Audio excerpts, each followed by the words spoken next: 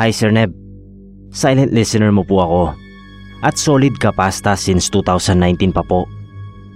1 year na po akong nakatutok at pinapakinggan ng mga upload nyo. Nais ko rin sanang ibahagi ang hindi ko malilimutang karanasan na naganap noong bata pa ako. Ako nga po pala si Billy, taga rito sa Batangas. Nakakatuwang balikan at sariwain noong bata pa ako. Masaya, lalo na't kumpleto ang pamilya, kasama sina lolo at lola. Hindi ko na inabot na buhay ang mga magulang ni tatay dahil 7 taon pa lang daw siya noong pumanaw ang mga magulang niya. Kaya sobra ang panghihinayang ko nung malaman ko yon. Yung mga magulang na lang ni nanay ang inabot kong buhay. Pero labis na rin ang katandaan nila. Masarap magmahal ang mga magulang. Pero sa tingin ko, kakaiba ang binibigay na pagmamahal ng mga lolo at lola.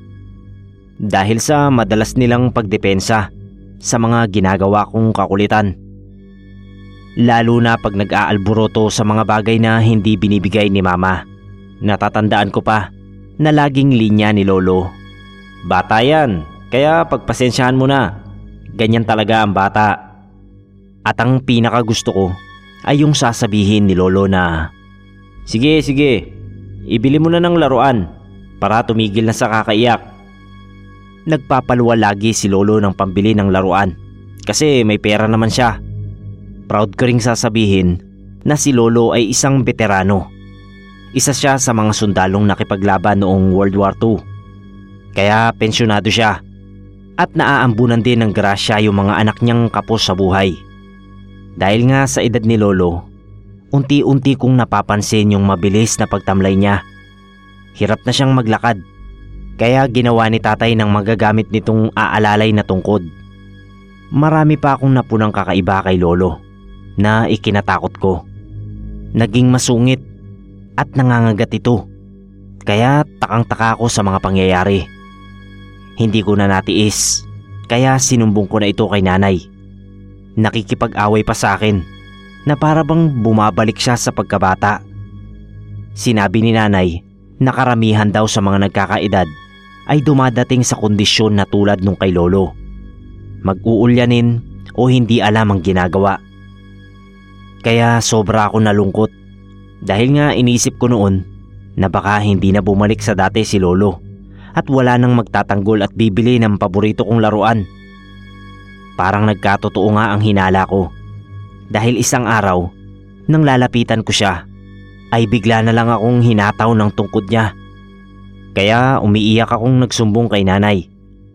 Pinuntahan naman ako at pinaliwanag na ganoon talaga ang matandang nag-uulyanin. At binilinan na wag na lang daw ako masyadong maglalapit kay lolo. Sinunod ko naman si nanay. May oras din naman na parang normal ito at kalmado ang pakikipag-usap. Kaya lang hindi pa rin maalis ang takot ko kay lolo sa ginawa niya sa akin.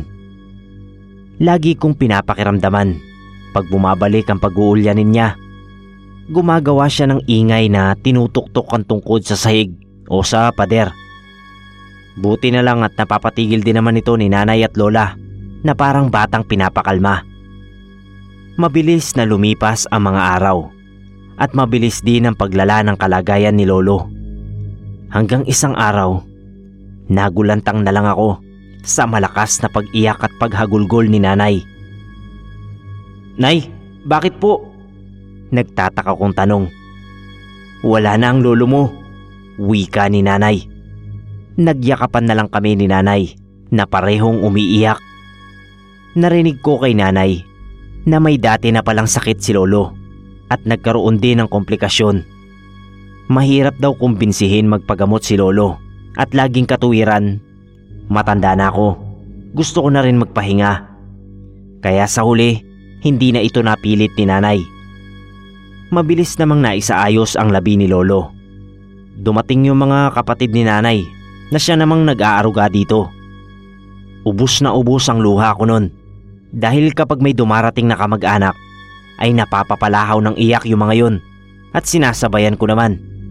Sobrang iyak talaga o parang umaatungal na hanggang sa may nawawalan pa ng malay sa sobrang emosyon. Dahil na rin siguro sa kabutihan ni Lolo noong araw na malakas pa ito na nagpapaalala sa amin. Kaya nga noong burol ni Lolo ay pinakita rin ang pagmamahal sa matanda. Maraming nakiramay sa kamag-anak at kaibigan ng pamilya. Bago ilibing si Lolo, pinabaunan siya ni Lola ng paborito nitong damit at ilang gamit. Tsaka isinama pati yung tungkod niya na gawa ni tatay bago ipasok na sa sariling ataol. Palibhasa nga bata pa ako noon, kaya tinanong ko si nanay, "Bakit po isinama yung tungkod ni Lolo sa kabaong?" Tanong ko. "Pamahiin yun, anak," sagot naman ni nanay habang tumatangis at nagdadalamhati. Kaugalian pala yun na ang mga bagay na importante sa namatay ay dapat ipadala sa hukay para daw hindi na ito balikan ng kaluluwa ng namatay. Sa edad ko noon na 7 taon ay naiintindihan ko na ang konsepto ng multo. Sa salitang multo pa lang nga ay sobra na ang takot ko. Kaya inisip ko noon, paano pa kaya kung totoong multo na ang makita ko? Kaya pinilit ko na lang alisin sa isip ko ang mga bagay na yon at ayoko na talagang maalala pa. Nang mailibing si Lolo ay nag-uwian din ang mga kamag-anak, kaya kami na lang ni na Lola ang naiwan sa bahay. Marami akong napansin na kaugalian at tradisyon kay Lola na hindi ko na nakikita sa ngayon. Sa altar namin sa bahay ay naglalagay si Lola ng sari-saring pagkain. Sabi niya atang daw yun kay Lolo kasi nga daw nagugutom din daw ang mga kaluluwa ng patay. Nang marinig ko yun ay nag-umpisa na naman akong matakot at baka hindi ko nakayanin pa kung makita kong kakainin nga ni Lolo ang mga atang sa altar. Noong gabing yon, hindi na ako humihiwalay kay nanay. Kahit sa pagtulog, lagi ako nakasiksik sa tabi niya. Tapos nagtatalokbong pa ako ng kumot kahit pa sobrang init noon. Mahimbing nang natutulog noon sina tatay at nanay. At pagtingin ko kay Lola, tulog na rin dahil naririnig kong naghihilik. Tanging ako lang ang gising noon dahil siguro sa kung ano-ano ang iniisip ko.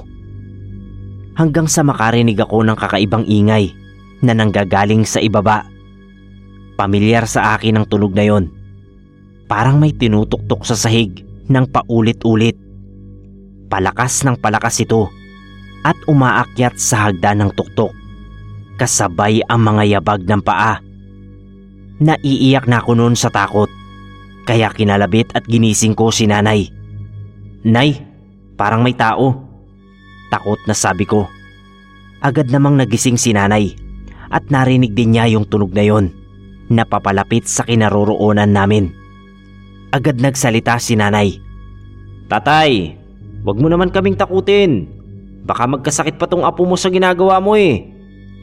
Nabigla ako nang magsalita si nanay na parang nakikiusap.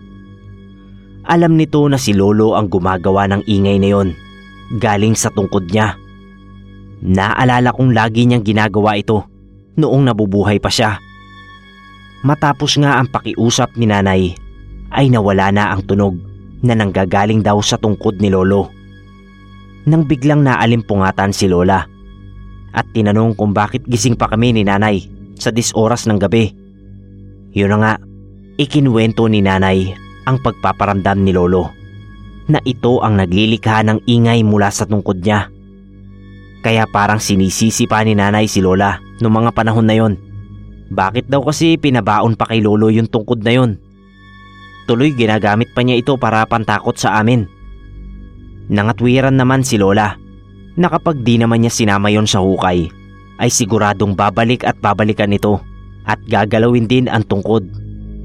Kaya pag may nararamdaman kaming pagtunog ng tungkod ay parang siraulo na lang akong nagsasalita. "Lolo, wag mo naman akong takutin please." Pakiusap ko sa naglilikha ng ingay. Alam kong mabait si Lolo, kaya lagi niya kaming dinadalaw at wala naman sigurong intensyong masama. Pero hindi ko pa rin maalis sa sarili ko yung matakot at kilabutan sa pagpaparamdam ni Lolo sa akin. Makaraan ang 2 araw nakita kong abala sina nanay at lola sa paghahanda ng pagkain at muling nilalagay yon sa harap ng altar. "Nay, bakit po may pagkain uli sa altar?" tanong ko. Pasyam kasi ng lolo mo at magpapadasal tayo," sagot naman ng nanay ko. Sinabi ko kay nanay na ipagdasal din na huwag na sanang magbulto si lolo para hindi na ako matakot. Tumango lang ito. Tapos sinindihan na ang kandila sa altar sa pagsisimula ng pagdarasal. Dumating na yung mga mangunguna sa padasal. Sa kalagitnaan ng pagdarasal, parang biglang lumamig ang paligid at humangin. Kaya namatay ang sindi ng mga kandila. Bumalik ang dati kong takot at pasimpleng nagkakatinginan naman sina nanay at ang mga nagdarasal habang tuloy pa rin naman ang mga litanya nito. Kapansin-pansin ang pagpaparamdam ni lolo nung mga oras na yon. Gaya ng dati, muli kong narinig ang malakas na tunog ng tungkod nito ng paulit-ulit. Hindi na nakatiis ang namumuno ng padasal, kaya sinama na nito sa litanya. "Manahimik ka na po, Tata Pilo. Huwag mo nang takutin ang pamilya mo." Parang himala, nang banggitin yon, ay nawala ang malamig na hangin at ang ingay na bumubulabog sa padasal. Noon nga, nasaksihan ni Lola ang pagpaparamdam ni Lolo at napagtanto nito na parang maling araw na pinadala nito ang tungkod na yon. Pero wala na rin siyang nagawa kasi alangan naman hukain pa namin yung libingan ni Lolo. Nang mga sumunod na buwan ay ginanap naman ang birthday ni Lola. Malapit na rin noon mag 40 days si Lolo. Kaya bago umpisahan ang birthday song ni Lola ay minabuti naming magdasal para sa kaluluwa ni Lolo at sinunod naman yung prayer para sa birthday celebrant. Tapos kumanta na ng birthday song.